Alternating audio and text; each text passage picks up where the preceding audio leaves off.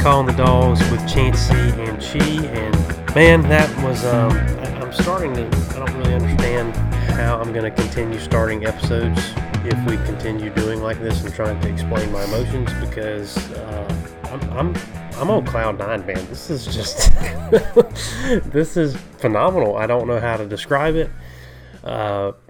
When the rest of the world is in chaos, here we are over here. The mailman just delivering packages, and this defense just ripping people apart. Where are you right now? No, that's a great point, because I've noticed recently with our intros, you've kind of come in and pretty much been saying the same thing every time. It's like, well, we dominated. Once again, we're here, and Jordan Davis is still acting like Thanos. Did you see that tweet today from Dog Nation? I almost cried. That was wonderful. He responded to it on Instagram. He said that Mark Webb had been calling him Thanos for forever, and they're a little bit behind the times, but he's like, but I like it though. So, yeah, man, it's kind of hard not to be on cloud nine right now, man. We got this past weekend. I mean, let's just sit back and look at this from a 1,000-foot view here. I mean, my gosh, this football season. Very thankful that the Dogs are 6-0 right now, because there's not a lot of people that are undefeated these days. And I mean, this whole season, every weekend, week out, this has been the most entertaining season that I feel like we've seen in a long time. And I'm here for it, baby, because I mean, I can't, like, that's why the other day when we played Arkansas at noon, I hated that we were in the noon slot, but at the same time, we got to spend time watching the 3:30 games and the 7 o'clock games. I'm like, man, this is just fun, a fun season of college football. We go from such an abysmal year and obviously a weird college football season last year to having just a full-fledged great time this year. So I'm here for it. And I think that's something that I'm trying to do more than I normally do, is just enjoy this high right now. Like, this is just fun. Like, we haven't been in this situation. I mean, I guess you can look at 2017 and we were doing some of that, but we went into Jordan-Hare that season and got whipped on. Obviously that was a different team then, but man, we walked in there into the first real difficult environment that we've seen in a couple years. I mean, that's the first time we've played in front of a hostile environment since 2019, and to go in there and really not skip a beat. I mean, I think it was funny because I had to go, and I actually was at a convention in Charlotte this past weekend, and I had one responsibility. I had to go and talk in front of a group for an hour, like for just like a 45-minute slot, and it was at 4 o'clock, which was the worst thing in the world. And the whole time, and I only had to talk for a certain part of that, so I literally had my phone, like while I'm talking, I have my phone, and I'm watching the game. That's neither here nor there. But I went back, and we had a big group of Georgia folks at a Buffalo Wild Wings nearby, and I went back, and one of my buddies was like, Patrick, you look at the score, we're good. Like, he talked about it exactly right. He's like, our defense, we bent, but we didn't break. Like, we were in a new harsh environment. Got down in the red zone, they couldn't put points on the board. We were making plays when we had to make plays, and the defense just really, it took them a second to get their feet on the ground because they weren't at home and they were in a rough environment. But man, once we got our footing, it was game over. We were more physical than them, and they missed their opportunities. They did. I mean, if you really look back at this game, there's 3 or 4 plays minimum that if Bo Nix sees the guy that's streaking down the field, it helps to have Thanos running through the center of that line so he can't. But if you look at that game changes dramatically if they're able to convert on a few of those plays. But that's what makes us different right now, is that we're not allowing people to capitalize on those moments, and we're doing things elsewhere to compensate. Basically what I'm saying is our front seven is so good, it makes every other part of our entire team look better.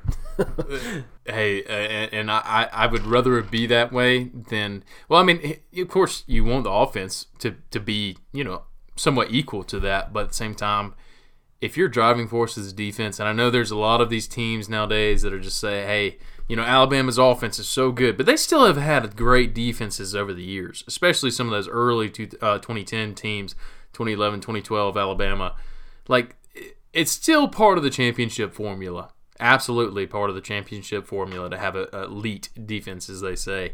But you're right, though, or he's right. Like, their first drive, they were going down the field pretty willy-nilly, and I think they did go for 1 4th down. That was on our 45, I believe, on that drive, and they got down there, and Bo Nix had that situation where he looked like an idiot, which he usually does, and did the intentional grounding thing, which I didn't really understand how that could actually be intentional grounding, but I guess it probably didn't go across the line of scrimmage, so that would make sense. That's what it was. But I also thought that wasn't enough of a throwing motion. Like, the dude was getting murdered on the field at the moment, so I don't understand why it wasn't called a fumble, but it is what it is. And then it was right before that. The play right before that had two dudes wide open on the left side of the field, and he missed the tight end. He threw the tight end on the inside. I think it was supposed to be an outside route. Threw him on the inside. I think it bounced off his hands and whatnot. But yeah, they had, on top of our defense being what it is and obviously making a difference in this game, they really did. They dropped a lot of balls. There was times where Bo Nix actually made a good play, few and far between, but he actually made a decent play and hit guys in the hands, and they just didn't catch the ball. So seemed like the only receiver that caught anything was Demetrius Robertson, who is, obviously a former Dog, and I think he's their leading receiver for the year. So that tells you all you need to know. And he still dropped some. He did, yeah, he did. And I don't know, man. When you look at that game, the first half, there was definitely a little bit of bend don't break on the the defensive side.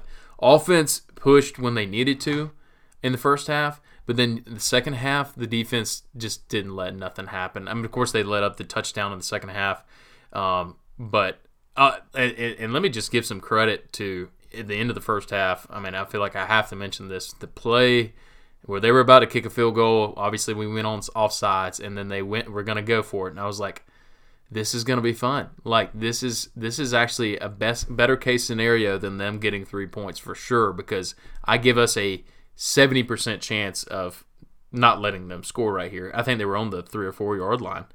So anyway, Latavius Brini, hell of a play in the back of the end zone to keep that touchdown from happening at the end of the first half. It's just this defense, when you need them, they're going to show up and they're going to punch them in the mouth. And I appreciate it top to bottom.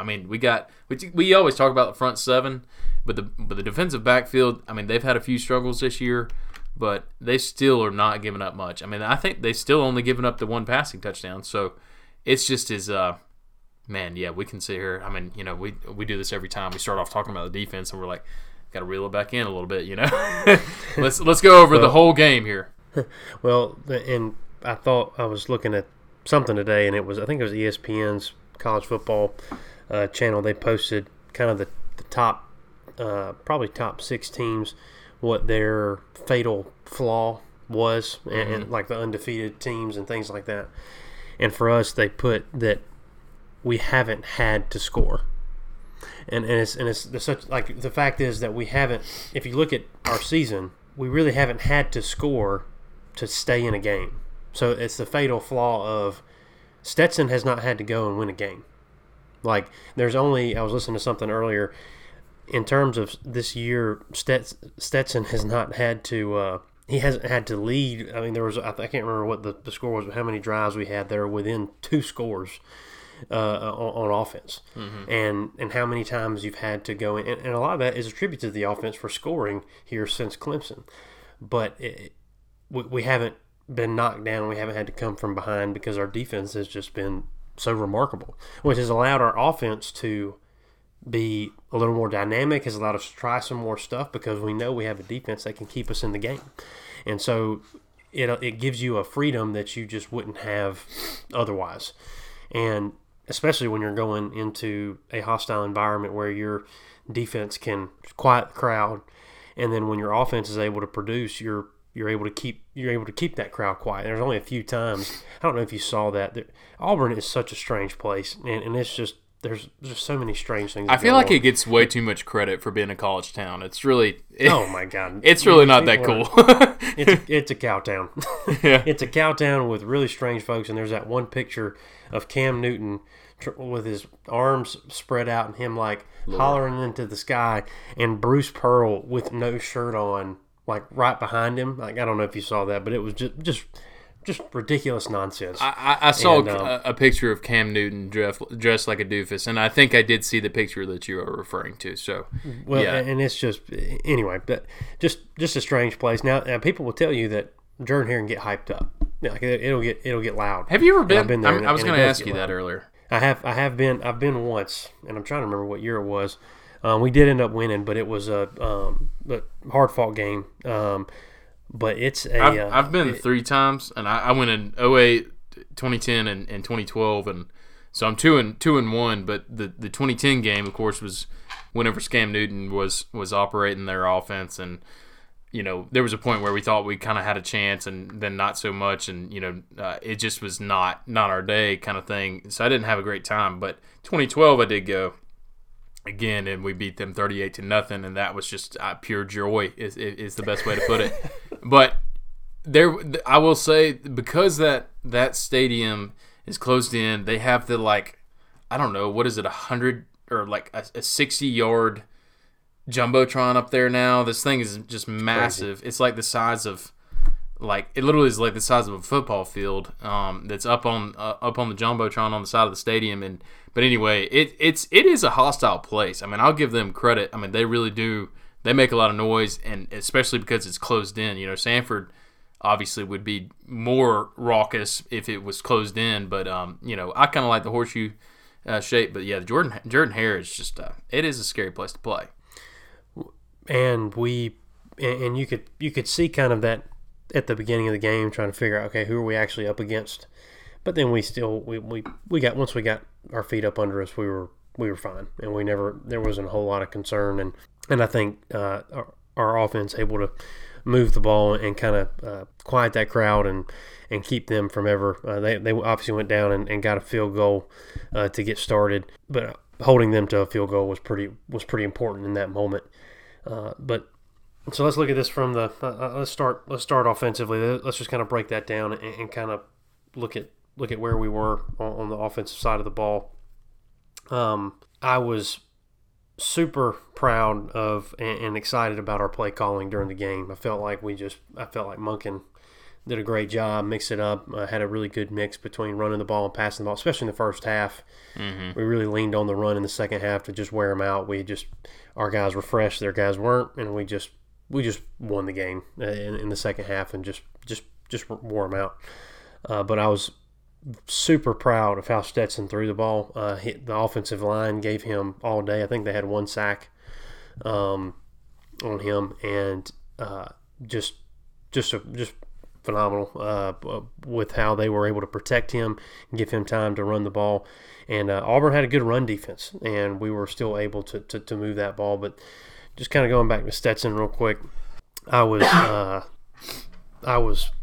super proud of how he came into that game and just he just owned it. I mean, he was phenomenal. And how proud were you, Chancey? Very. That's I think you said super proud like 3 times in a row. But I mean, I know what you're saying. I know what you're saying. I was trying to come up with the words, and one of the things that we dogged him on is the dude couldn't hit the long ball, and yet this past weekend, he kind of underthrew that one for Ladd.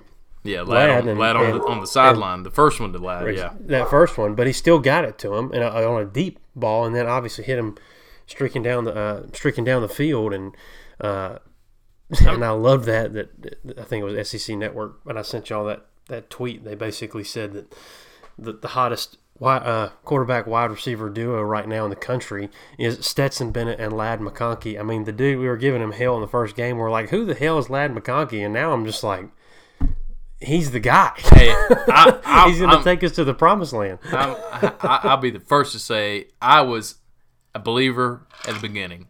He had that one play where he kind of mistimed his jump, and we had you and I, we have some friends who just automatically were just crapping on the guy, and I'm just like, it was just one play, and then he had a couple of the receptions that game. I mean, the Clemson game was ugly from the get-go for a lot of our players, including, I mean, JT didn't have a great game, but dude, Ladd is becoming special. I tell you when I knew that dude was going to be more than a situational, slot receiver type guy, because I don't know if you noticed, but he's been playing. I think he played a little bit of slot, but he's been playing more of that Y guy. I mean, not the Y guy, the X receiver. I think that whenever Brock Bowers had that big play against UAB, where Stetson floated it to him and he ran for, what was it, 75, 80 yards for the touchdown or whatever. I don't. If you go back and watch that play, he was running. I think they timed him at like 21.5 miles an hour or something like that. Ladd McConkey was like catching up to him whenever he was running that ball. And he like literally walks into the end zone with him, and I'm like, my brother and I remember we were watching that together, and we were like, who was that, Ladd? My God, the kid is fast. He's got speed, he's got agility. I'm not gonna sit here and tell you that the kid is some like superstar, gonna be a first round NFL draft pick, but if you're looking for a guy who's gonna be a damn good dog, damn good college player. I mean, he looks, and Kirby said that he works harder than anybody on the team, so I appreciate guys like that.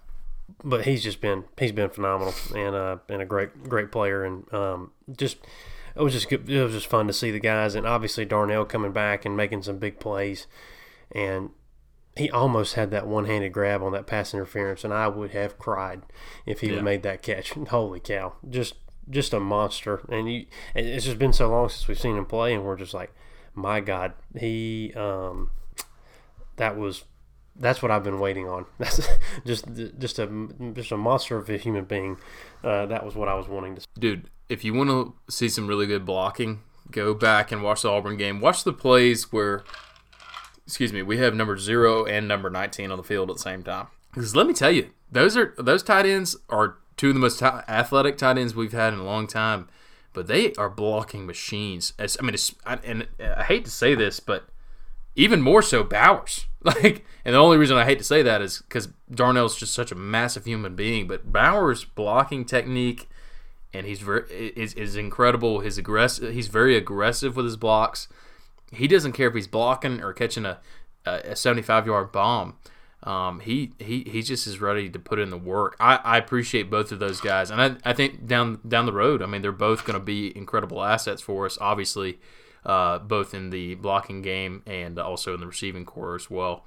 But yeah, they were awesome. I mean, also let's just give so much credit to Stetson for.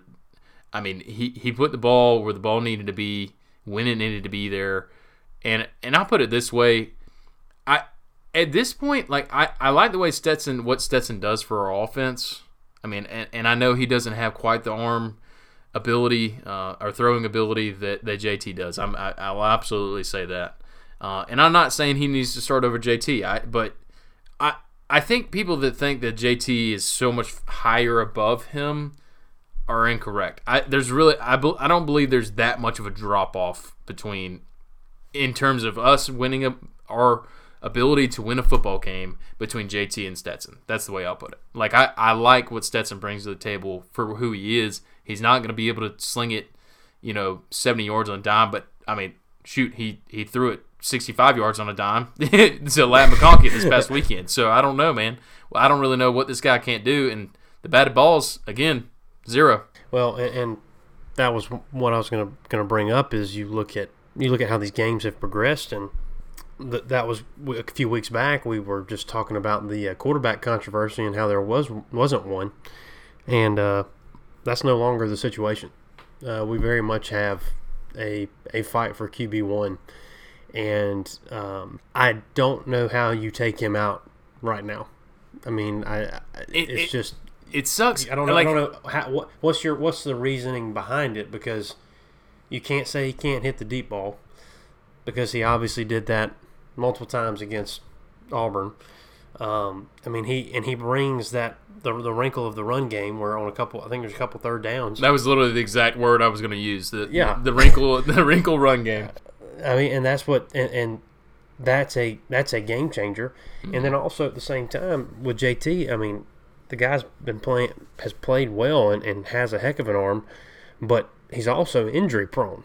And so can you put him back out there until you feel 100% that he's there? And I don't feel like he's going to be 100% this coming week.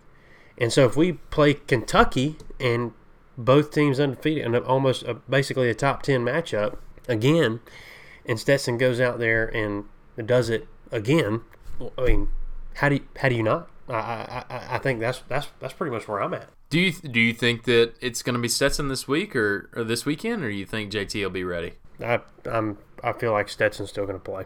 I think if JT, I read the latest report I saw was like he threw like 40 balls on Monday and he didn't have soreness, and to me I'm reading that as they're still easing him into this thing, and I get that. And the guy, I mean, everything I read about JT and what he does also in the community, I appreciate, and I think he's one of those guys who, Aaron Murray always talks about, just got a film room guy or whatever, guy who's just constantly working first in, last out kind of thing. And I appreciate that, and I think that what he has done on the field has been great. And I mean, shoot, the guy's he's undefeated as a starting quarterback for University of Georgia.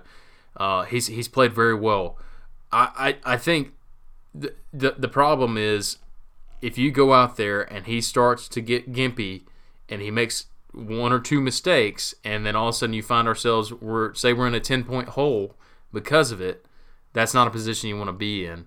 And I don't think that's going to happen. But I mean, the guy has shown that he's unfortunately right now these muscular issues are just. I mean, that's stuff that just sticks around. It's like a hamstring for your back and your shoulder. It just sticks around for a while. And those lat injuries. I mean, I know that he had the lat situation, or there was. I can't remember what the deal was, but he was trying to nurse one muscle, and because of that, he was overcompensating. So I don't know, man. At this point, I actually think we're going to see JT this weekend, but I would not be surprised if Stetson starts. Either one of them starts. I feel pretty comfortable this weekend. That's the best way to put it. Yeah, I agree. But I feel like this is almost going to be kind of that last test if you put Stetson up against this Kentucky defense and just see is he able to do it against them. Which one of the possible. I mean, we're going to just see how he handles it and. Is this going to be the guy that we stick with? But I feel like Stetson will start.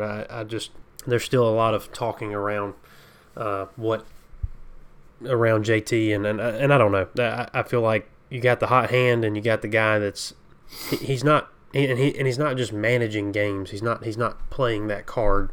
The guy is slinging it. I mean, Stetson is throwing the ball all over the place, and so I'm trying to figure out how you don't stick with him in this moment, and JT may be showing us something completely different. But in this time and where we're at, he's not throwing. Every now and then Stetson's liable to throw a wild one and one into a double coverage or something like that you just can't really have. Unfortunately, nobody has been able to capitalize that and change the momentum of a game yet. But that's one thing you do have to worry about with Stetson, but JT do the same thing. I mean, it's not like both these guys are perfect when it comes to that kind of decision making. And Stetson's got more playing time. He's got more game time at this point, and so you're getting into these games where those reps matter, and so it's going to be interesting to see. But I'm curious how we'll if we hear anything different over the next couple of days before we get into Athens, but. I imagine it'll still be a toss-up before kickoff, and we'll figure it out by whoever's on the Jumbotron. That's usually how that's how it went against Arkansas, and I imagine that's how it's going to go this weekend.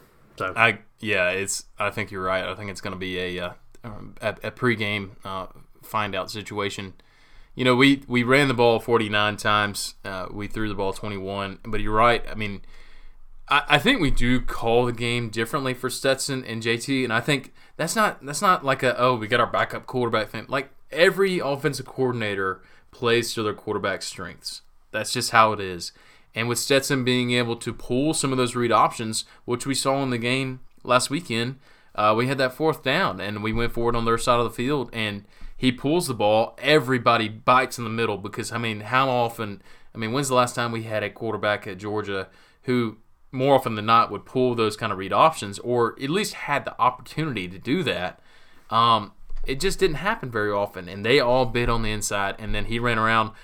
This was that circus run he had where he just kind of like twirled back to the inside of the field and all that, and something you see in the video game and whatnot. But the way I see it is Stetson. I think Stetson still gives us an opportunity to win these games. Maybe down the road, I think a lot of people are pointing at the Alabama game last year and the Florida game last year, and dude, if you're looking at this thing in a microscope, the Alabama game, Alabama team last year was one of the best teams of all time. Absolutely, and also following up on the 2019 LSU team being one of the best teams of all time. I absolutely think those are two of the best college football teams we've seen in the history of this sport. And then you look at the Florida game, he got hurt after we were up 14-0. I just feel like what we've seen from him, his body of work, and how he's progressed this year, getting another year under Todd Monken. Is he a star quarterback? Like, is he going to be the guy who's what's his Heisman odds right now? No, nobody. He doesn't care, and I appreciate that he's also a dude who's after the game. I don't know if you saw. Did you watch his interview after the game? I saw part of it. He's just a humble guy from South Georgia. He talked positively about Bo Nix and gave him credit. I don't know why. But seems to just have a good head on his shoulders, and I think the guys believe in him. All that being said, if JT comes in, I'm pulling for JT. Like, let's just either one of these guys. Let's just get behind them and let's do this thing. Let's just beat another top 10. Well, I guess top 11, whatever. Top 11 team in the country in Sanford Stadium this weekend. We haven't even gotten to Kentucky yet, but we're talking about the quarterback situation. So, well, and I'm with you. I think that we also don't need to freak out based on whoever shows up on Saturday, who starts the game. I think that's a big deal, and kind of what you're saying. There's a reason why one's going to start and one's not, and so we just need to trust in our coaching staff. They're going to make the best decisions. So. Yeah, that's why Curbs makes what does he make, like $7 million a year? Is that right? 7 or 8 plus. Yeah, it's ridiculous. It's a lot. It's a lot of money, and that's why he's paid that much to do so. Chancey, let me give you a little platform here. Give me some Zeus appreciation. Oh, I'm so glad you did. Yeah, I want to hear it. The man is he's turning into one of my favorite players. The guy is just. It doesn't matter. It doesn't matter what. You saw him. He recovered a punt against Arkansas for that touchdown, and the man is just running with a chip on his shoulder. He runs pissed off every single time he touches the ball, and I feel like he's getting stronger. I feel like his legs are finally kind of getting over the injuries. He's got more side to side movement. I feel like, yeah, the vision, and there's a couple of times on some pretty big runs this season, kind of overall, he's gotten caught in the backfield, is able to make a guy miss or power through that for a big play or for a touchdown. I feel like this happened multiple times at this point. He's able to get that first guy. Yeah, the last touchdown, wasn't it? Exactly, and so and obviously there's some credit to our offensive line about giving him those holes, but. There's yards after contact that he's getting, and he's running. You're just able to see him he's a much more veteran player by how he's running the ball, and you see that.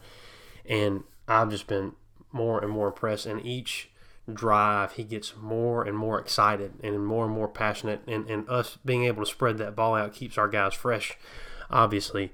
But the man is he's playing on a different level right now, and I'm ready. I'm ready for him to get that game where he breaks 100 yards. He's flirted with it a couple times, and that's what I really want, is for us to kind of ride him one game, give him that game where he can take off and make some big plays. We just got so many mouths to feed back there, man. It's tough to make it happen.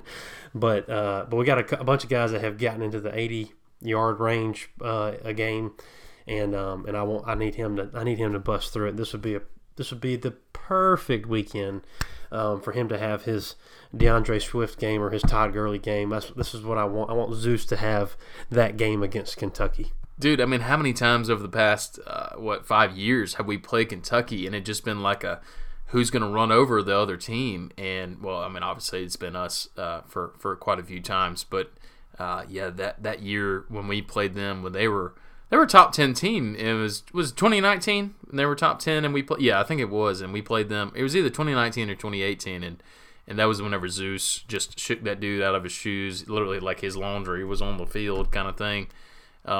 I think it was actually 2018. Anyway, doesn't matter. Whenever we played up there, and the Kentucky game is always going to be that's what it is. It's and this weekend that's why the total over under total is so low. It's going to be a running and defensive game.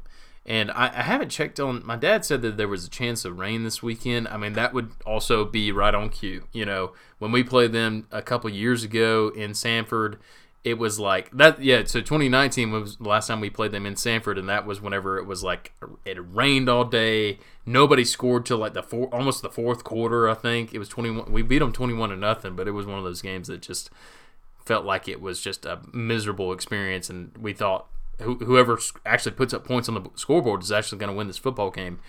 But let me just say, Zeus, just kind of going back to him, I just love the way that he's been working as the lead back and taking on that role. We've seen him get better and better each game. He's scored 6 touchdowns over the last 4 games. I mean, he's doing what we've asked him to do. He's not the most athletic guy. We still don't have a breakout run from any of our running backs this year, which is weird. I mean, normally we'll by halfway through the season, which, dude, how the hell are we halfway through the season? But usually by halfway through the season, you know, you've got the 75-yarder from Swift or the big play from Chubb, 50+ yards, but we still haven't seen it. But I'm with you, man. I think this weekend sounds like a pretty good time to do so. But I love what Zeus is doing this year. Cook has been playing a lot better. Hey, I'm gonna keep giving him credit whenever he's doing what he needs to do, but he's not going down with a pinky here lately. So I appreciate him too. So all in all, offense. They're taking care or taking their opportunities and trying to maximize them. I mean, because they know they're not going to get a ton of carries, so they've got to make them count. And in the second half of these games, we've been relying on them to just finish the game. I mean, we're handing the ball off. We had 200 rushing yards this past week, and just really put it to them. And a lot of that came in the second half, where we were just trying to drive them into the ground, and that's going to be a lot of the game plan this next week. We've got to be more physical than them, but we just didn't give. Auburn didn't stand a chance there. We just started gashing them, and they couldn't keep up. Well, I mean, you look at the rushing yardage comparison: 201 for the Dogs and 46 for the Auburn Tigers, huh? No, this year more than last year, and that's what we're doing. We're getting ahead early, which isn't a terrible thing. And I think a lot of people just think that, I don't know why they just have this mindset where we need to be like Alabama and just keep throwing these bombs. We don't have the receivers right now to throw these bombs every freaking play and try to score 50, 60+ points. If we get a lead, we've got the horses and we've got the offensive line, we got the trench mob to move the ball on them in the second half. And that's one thing I was going to point out. There's no need for us to pat. I mean, when we got up 24-3. When we get up 24-3, there was no need for us to be trying to sling the ball down the field. We started to impose our will. You know what we did? Every drive, I looked at it earlier. Every drive we had in the second half was 10 plays long, except for the one where we threw the bomb to McConkey. So you wear a team down, you give them no chance to have the ball back. That's how you play football. You play good defensive ball, you build up a lead, and then you put a little bit of insurance runs on there, and then you run the ball down their throat and destroy their will. It's as old as time. So it's literally what the game has been built on. So that's and I mean, and you look at their defense. I mean, and let's just make sure we're clear. Let's look at this. So nobody has scored more than 24 points against them, which was Georgia State. So you have to put that out there. But anyway, we've just our offense did a great job this weekend in a hostile environment, and went in and earned all those points. And had a couple opportunities, had good field position and things like that. But very very important. Well, I guess Penn State, they let up 28. Sorry, I was looking at that to make sure I had to correct myself. That's okay. I wasn't going to say anything, but well, hey, real quick, how about that route by A.D. Mitchell? Oh my God, it was beautiful. What is that? A squirrel route, I think is what it's called. At least that's what it's called on NCAA. NCAA is the truth, and it was perfect. I mean, AD is stepping up as just he's gonna be the man here soon, and I'm super impressed with how he's playing, and I'm excited. Fortunately, I mean, you get and we've talked about this already. The silver linings and all of what's been going on is these guys have been able to step up. Ladd, AD, Bowers, these guys have been able to kind of come into their own when they really wouldn't have had the reps. I mean, Ladd McConkey was not going to get reps if you've got Arik, you've got Pickens, you've got Dom, you've got Jermaine. Ladd would everybody's never have been seen hurt. The light of day. Everybody's out. Yeah, Burton didn't. I didn't notice that So this is crazy.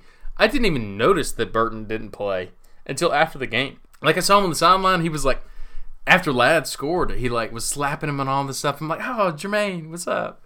And I was like, wait, crap, number 7 didn't even play, man. And we had. I mean, dude, this recruiting class last year, everybody was crapping on it because we didn't get any receivers or whatever. A.D. Mitchell and Brock Bowers. I know Bowers is a tight end, but still, he's part of the receiving corps. They've been two of our most productive receivers all year. Ladd McConkey's a redshirt freshman. Dude, I mean, we keep talking about it, but like, it is just incredible that we are scoring. What are we averaging at this point? Like, I think we're averaging just under 40 points a game, something like that. Like, it's incredible. It is obviously amazing that we are averaging that much with this kind of receiving core. But man, yeah, it's pretty wild to see. I'm just excited about whenever we start to get some of these guys back. We are seeing this weekend. I don't know if you saw, but Kirby did say that we have a good chance of getting Rosemy and Burton back for this weekend. So the more weapons we have there, the better. I mean, if we can rotate guys and keep everybody fresh, almost like how we handle the defensive line. Woo, man, watch out. We're about to start slinging. No, man, and I'm pumped. Well, let's real quick. Do you have anything you want to say about the defense before we move on to next week? Well, Chancey, I have quite a few things that I could say about the defense, but we're almost at the 40-minute mark and we haven't even gotten to them. I'll put it this way. Just a few quick notes. One, Dan Jackson led the team in tackles. I appreciate the guy. I don't know why the guy has been getting some flack for literally no reason. The guy has done nothing wrong. I don't think we've seen him. He hadn't been beat. I haven't seen him like miss a tackle really poorly or anything like that. There's some people that are just saying like they just think he's slow or something, but the dude has been playing. He's been doing his job, and I like what I've seen from him. All that being said, of course, I want Chris Smith to be healthy this weekend. I really don't know. Kirby's been kind of he's been pretty quiet about the whole injury front, honestly, this whole week. But if Dan Jackson is in there, so be it. Like, I feel like I can trust him. Quay Walker played he might have had his best game of his career this past weekend, and so he had that one sack, which anytime Bo Nix got hit, I was just like, praise the Lord. But dude, my favorite play from Quay, I think it was in the second half. They had a run, and I need to like find this exact play just so I can show it to you. They had a run, and it's Cartavius Bixby, like a dude who runs hard, and he's got like kind of it's almost like an inside draw or something like that. And Quay like kind of steps up and he stops, and he's like waits for Cartavius to get between these two linemen and get out in the open, and he just wrecks him. And which like doesn't happen to Tank is his nickname, Tank Bigsby, and I'm just like, I remember I rewatched it the whole game, and I saw that play, and I was like, that was the best play I've ever seen Quay make. It was incredible. He just destroyed him.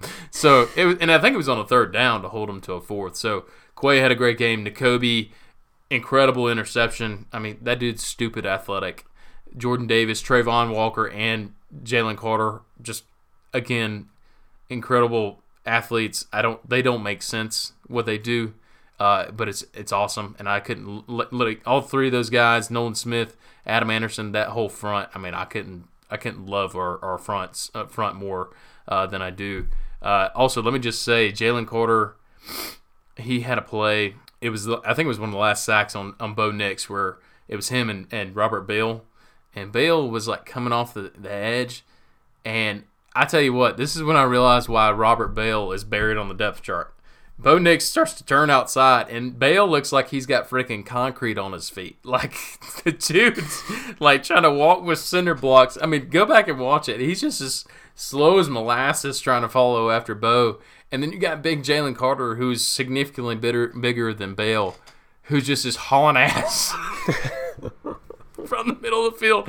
And all he's got to do is get a paw on him. And then Bale just like, he just jumps on him. It was just such an awkward sack. But yeah, man, all in all, and the scene, I hope he's okay. I think he's supposed to be back, but top to bottom, really good showing. It was a bend, don't break. We showed some weaknesses. Thankfully, they dropped some balls, and we left some. They executed a pretty good game plan between the linebackers and the safeties. I will say there was some space there that they kind of try to target, but all in all, a pretty dang good showing whenever you hold a team to 10 points in their own stadium. Well, and their offense was. I mean, they've done pretty well over the year, but they're just not. They're not in sync. It's a first year coaching staff. I mean, it's a whole new dynamic and things like that. And so, but our defense was able to capitalize and really put them in their place and keep them. Like I said, 46 rushing yards. They had to pretty much abandon the run relatively quick in the game and had to kind of get to and felt like they needed to go to passing situation. And I loved watching Bo Nix just run around for his life. I mean, we were chasing him the whole game. He was doing his best to impersonate Johnny Manziel, as we talked about earlier, and just didn't do a good job of that. The poor man's Johnny Manziel. Golly. Yeah. I hated that they were – I know we talked about it before we started, but I hated that they were referencing Johnny Manziel because Johnny Manziel was a freak athlete. Bo Nix is a wannabe who just runs backwards because he's scared to get hit. Like, the dude looks like an idiot. He doesn't play the quarterback position like you're supposed to play it. Like, and neither did Johnny Manziel, but Johnny Manziel could back up his play. I mean, he beat teams. Bo Nix has done nothing since he's been at Auburn, and you don't mention him in the same breath as the Johnny Manziels or the Kyler Murrays or the Baker Mayfields. Like, let's stop with that kind of comparison because he's nowhere near that. There was a reason that he got benched against Georgia State 2 weeks ago or 3 weeks ago, whenever it was. So I'm over all that, man. Bo Nix he's trash. He's also got a super punchable face. Oh yeah, absolutely. Would a face only a mother could love. So that's a great saying. I appreciate you saying that. Well, I think we can kind of shift gears a little bit. Well, and the only thing I'll say about special teams, since we got to say it, Podlesny missed another one, and if we're going to get in some of these bigger games, man, that's got to change. I mean, it's getting me a little worried. He's about lined up for one per big game. He's going to miss it. Yeah, and that's huge. I mean, if we get into some of these situations, like a game this weekend. So we're going into a game this weekend that a lot of running the ball. I mean, it's going to be primarily two-thirds of this game are going to be running the ball, even with Kentucky's quarterback. Shorter game, that means each point matters more because you're going to have less chances to score. Mm-hmm. And in a run-heavy game, field goals are a lot more important. And if you miss a field goal, that can be a game changer. And so and he's not missing. I don't think he's. I think he's attempted maybe one that was over 50 yards, if that. I mean, I don't know if he has. I mean, it's not like he's attempting really long field goals. I mean, if it's 45 or less, he should at least have a very good chance of hitting it. I mean, but he missed once against Auburn this past weekend, and then he missed one. Yeah, he missed one against UAB and missed one against Clemson. Right, so he's got 3 on the season. I think that's right. That's inexcusable. That's your job, man. That's all you got to do. I mean, that's literally, Patrick, that's what they do the entire practice. Everybody else is over there hitting, and they are kicking. How are you not very, very good at it? I'll never understand it. I'm not going to give him, the dude was awesome last year. Just do the same thing. be great. In their head. So hopefully he's going to figure out what's going on with him. We need to get Kevin Butler back as a grad assistant and be able to teach him to be the kicker whisperer. But anyway, I just wanted to make sure that we mentioned that. Looking ahead, excuse me, we are getting game day for the 3rd time this season, and we're only halfway through the season. And the second time in Athens. Exactly. And so Crazy. everybody, after the game, we're thinking, and then you look at Kentucky go and just manhandle LSU, and you're like, well, there's no way they're going to come back to Athens. And so, sure enough, they're doing it, and it's within what's that, 3 weeks? I mean, it's a 3. Is that a 3? That's 3 weeks. Yeah. It was only 2 weeks ago we played Arkansas, and so it's just crazy. I mean, remarkable that they're coming back, and I'm excited about it. I think it just shows where we're at right now, and that's what I'm talking about. Riding the high. That's what we need to be riding right now. Is everybody being? It's just fun right now, and everybody's like game day crew and all those guys. They're everybody's talking about what we're doing and where we're at. And we're playing great ball, and we just got to have fun with this. And this Kentucky team, it's different than what we've played before. I feel like this is a very buttoned up team. I feel like this is a clean team. They don't make a ton of mistakes. They are, and they're not here. They're not. This is not to them. This is not a Cinderella story. I mean, Kentucky is. They went out in the transfer portal, got a quarterback, got some really great players. I mean, they're going to compete, and right now they're looking like the 2nd best team in the East. And so, where is Levis from? Do you know? Oh my God, I knew this. He was a transfer too. Yes, he was a transfer quarterback. So I'm gonna let you hop on it and figure out exactly where he. Okay, I think he was a backup. Yeah, he backed up the guy that was there. I literally Google searched him, and there was a picture of him wearing a Penn State jersey. So I assume that's where he is. That's that hardcore reporting right there. That's a cheat kind of journalism right there, baby. I remember him being a backup there. And what's that? Clifford is the guy who's the starter up there now. He was back up. He was behind him, so he decided to peace out. But they also got the guy that transferred from Auburn, that Joey Gatewood, and then Levis beat him out. And Joey Gatewood said, I'm just going to leave. I'm going to go somewhere else. So, just a lot of this whole transfer portal thing is just it's a discussion for another time. But it's not exactly the best thing for college football. But it is what we have now. And in some ways it can be great. Case in point, JT Daniels. But some ways it can be terrible. Man, this coming up weekend is it. The game day aspect is I like it because it's even more exposure, and you got guys like, oh, by the way, we found out right beforehand, Oscar Delp, number 3 tight end in the country, top 100 player, he committed to the Dogs tonight. Breaking news at 8:15 on is it Wednesday? Yeah, Wednesday. Oh, man, this never happens to us. I don't know what yet. We got it in before, or I guess after the breaking news. But yeah, man. So. That's what I'm saying. Like you build that, you have that atmosphere. You got game day here. SEC Nation was like, screw it, like we're gonna go there too. So literally everybody is coming to town for this game, and so even more recruiting exposure. You got parents that are coming to town for this game too. So it's a huge recruiting weekend, and just having the more times that we have our our program like in the spotlight for a weekend for basically the whole day. I looked at the schedule. I mean, there's a reason why it's game day in Athens again, because it's not the best weekend in college football. So yeah, man, we gotta capitalize on this opportunity one more time. Well, what are your initial thoughts about Kentucky? I mean, we've seen them a little bit. We feel like this past weekend was probably their best game of the season, which I think it's safe to say. I mean, they owned LSU from start to finish. There was no question about that. What are your thoughts on where they're at and what they could present to us this weekend? So when I say the initials for this college, can you tell me what the name of the college is? UTC. The University of Texas Central? Not a terrible guess there. Not a terrible guess.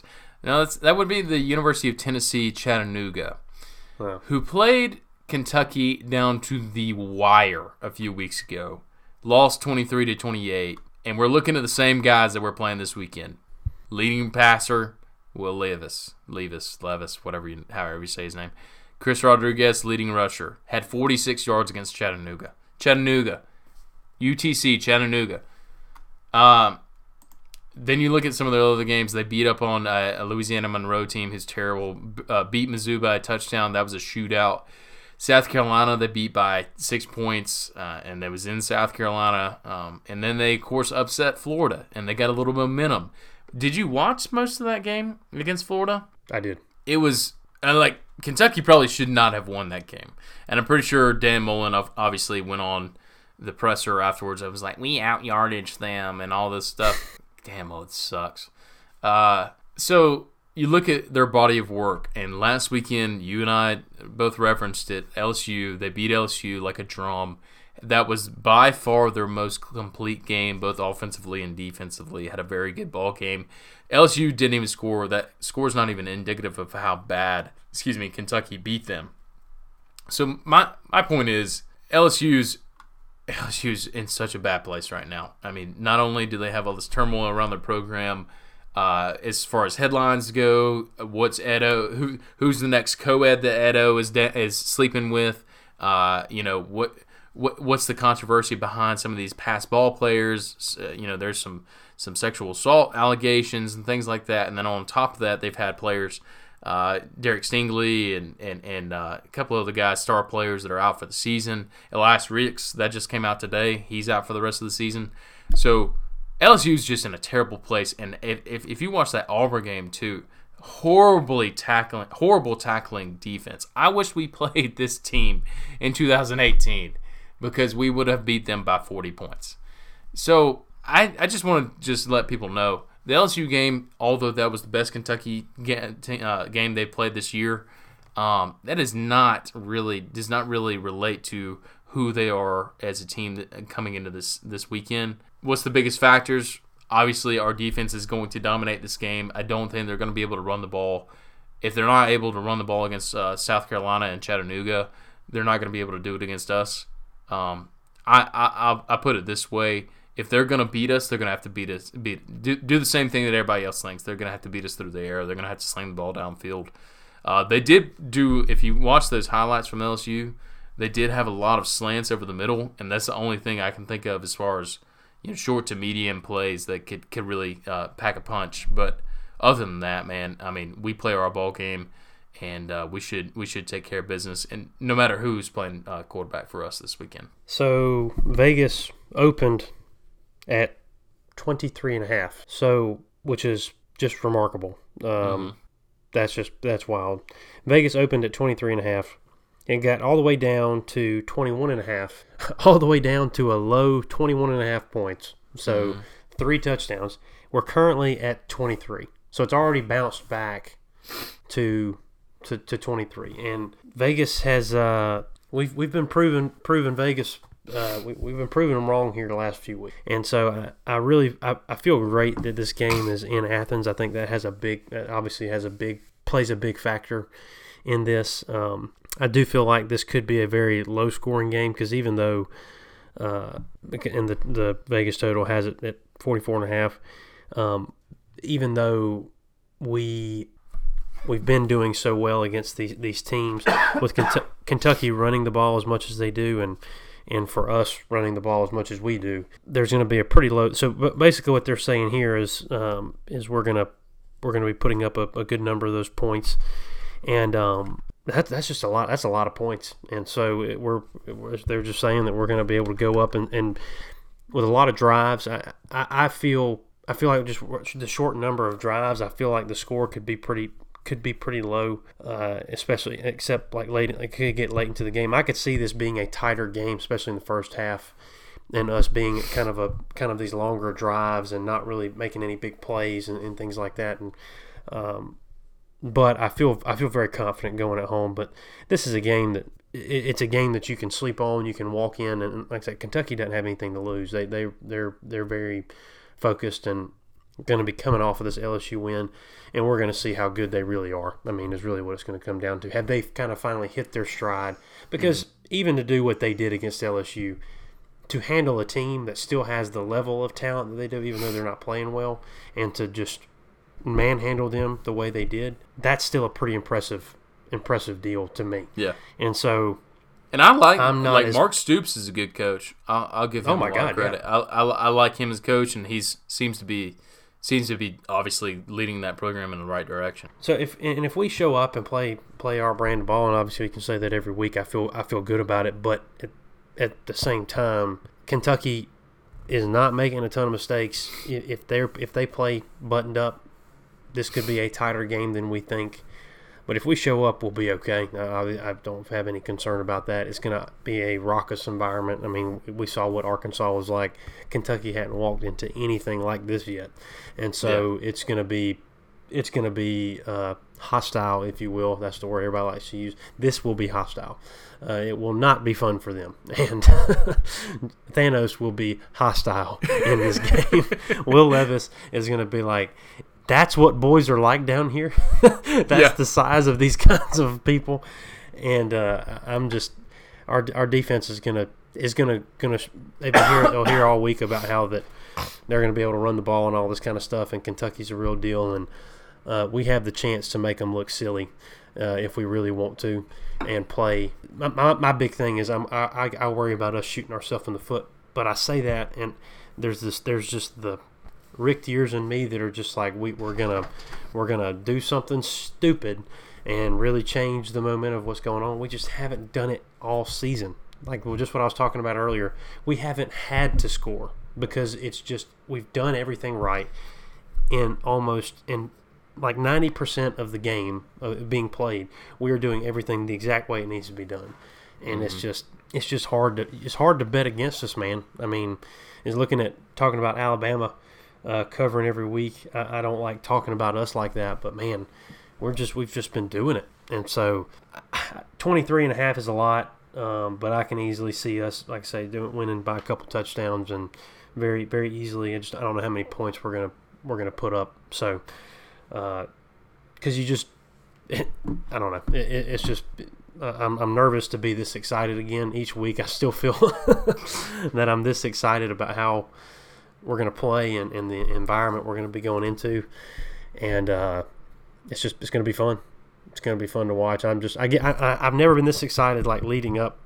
I'm nervous about how excited I am each week about this time, about getting all giddy and just like, oh, this is going to be fun. I've never thought this is going to be fun. I'm always petrified of going into all of these games, and I don't know how to feel, but I'm just ready to watch these boys play. Well, Jancy, let me. I'm not going to dial you back because I do feel pretty similarly. I mean, yes, of course, there is a little bit of that hesitation from the Richt era and all that, but a lot of people have referenced the 2019 South Carolina game, and you know what? They did it a lot before we played Arkansas 2 weeks ago, and you know what we did to Arkansas, right? Blanked them, right? I feel like this team is, at this point, I mean, you talk about that 2019 South Carolina game. That was a turning point as far as the mentality for a Kirby Smart team. I think Kirby Smart, after that game, said that will never happen again whatsoever. He will make sure, doesn't matter if it's a noon game, which the South Carolina game was a noon game, Doesn't matter if it's noon game, 3:30 or 7 o'clock game, prime time, whatever.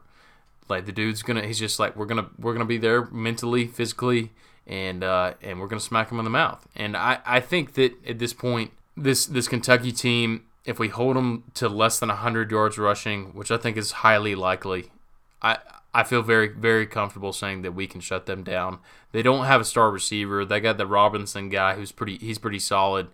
It doesn't, and the thing is, for a team like Kentucky, they need a star receiver. They need a Lynn Bowden kind of guy, or a guy who's Randall Cobb, who played quarterback for a lot for them too, and so did Bowden. They need that kind of guy who is just going to be the star player that's going to push their offense. And the thing is, we've got those star players all over the place. We've just had a lot of them that have been hurt. And I think I'll put a little prediction out here. I'll say that we have JT comes back this weekend, and we just sling the hell out of the ball. I'll say I think that JT comes back, and if we have Burton and Burton, Rosemy, Jack Saint back, and I don't know, potentially maybe Arian Smith. I don't know. If Arian Smith is back, yeah, all bets are off. Throw 80 yards down the field. Let's go. but no, man, this offense is very methodical right now, and I'm fine with that. I'm completely fine with that. We don't have to put up crazy points right now. We're not playing an Alabama right now, and what we have on the rest of our schedule. I mean, you saw Florida. You've seen Florida play. I'm not scared of Florida right now. Not at all. And we'll get to that. We hate them. But as far as what I've seen, the only team that I've seen put up a lot of points and do it consistently here lately, keyword, is Tennessee. And I'm Kentucky. I think, was that the first time they put over 40 points on the season? Well, they did against Louisiana Monroe, and then otherwise they did against LSU, who, as we established, is a terrible program at the moment. So I'm not saying that it's not going to be battle. I think you're right. I think at least the first quarter will be close. I think it might be a 4 to a potentially 10-point ball game in the first quarter. But then again, what have we done in the first quarter here lately? Chancey is outscore the crap out of the other teams. I mean, how many times lately have we come out and been like, "Well, we're up 21-0, 21-3," So, yeah, man, I'm excited about this weekend. Are you going to be there? I'm going to be there. Are you going to be drinking beer? If I'm in Athens, I'm drinking beer.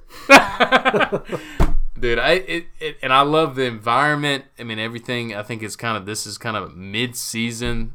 It's cooling off a little bit. I think it's going to be perfect football weather. I just don't feel like this is one of those games where we need to worry about our team not focusing. I mean, it's the prime CBS game, 3:30. Obviously, we're heavily favored. They don't care about that. I mean, Kirby doesn't care about that. The Dogs don't care about that. I don't care who is quarterback. I really don't. Stetson, JT, I feel very confident in both of them. But I want to make sure if JT is going to play, I want to make sure he's healthy to do so because, and the thing is, if he doesn't play this weekend, though, Chancey, I meant to bring this up earlier. If he doesn't play this weekend, do you want him to start the game against Florida after having not played the last, 3 games? So that's the question. Well, but you have to say to that, too, is if he's not 100% and he's not going to go out there and sling the ball like you're talking about and you feel confident he can do that all game, then why don't you have Stetson in there for that? Because if he's not going to be able to go out there and just let it all go and just and be able, like you're talking about, you had me all excited talking about slinging the ball if we got having all those guys back, and but if he can't do that the entire game, then why put him in when Stetson can do that part better? I mean, it's going to be the interesting storyline, obviously, going into this weekend. So, and I'm not trying to, overlook Kentucky right now. I just thinking about if we're talking about managing this quarterback position right now, it's something you got to think about because JT doesn't need to go into Florida cold, and if he doesn't at least get some reps this weekend. And then on top of that, if he comes in and he's not feeling good and he just ends up having to come out and Stetson has to come in, I mean, that's a no-brainer. You start Stetson against Florida. But, we get the bye weekend. So I don't know, man. It's that whole situation. I'm glad I don't have to make that decision, because if we, if our guy ends up being wrong about something, then, he's the one that pays the price. But you know what? That's why he's paid the big bucks. So I think about that, and I'm just like, man, you gotta, with us being undefeated and every game counts, obviously, but at the same time, you got to figure out, further down the schedule, you got to prep for those kind of games and figure out what's your best personnel in what situation. And it's definitely something that all these people that are paid to do it need to do it. But yeah, Chance, I'm gonna be in. Obviously, we'll be in town. We'll be tailgating a bit. Are you coming up on Friday or what? Yeah, I'll be up Friday. I'll be even pretty late on Friday. So I'll be getting in town a little later than normal. But it's gonna be good. Just ready to be back. I'm just having too much fun right now, man. Yeah. Just having too much. Well, do you have any last thoughts on the upcoming weekend as far as the game is concerned? Just show up.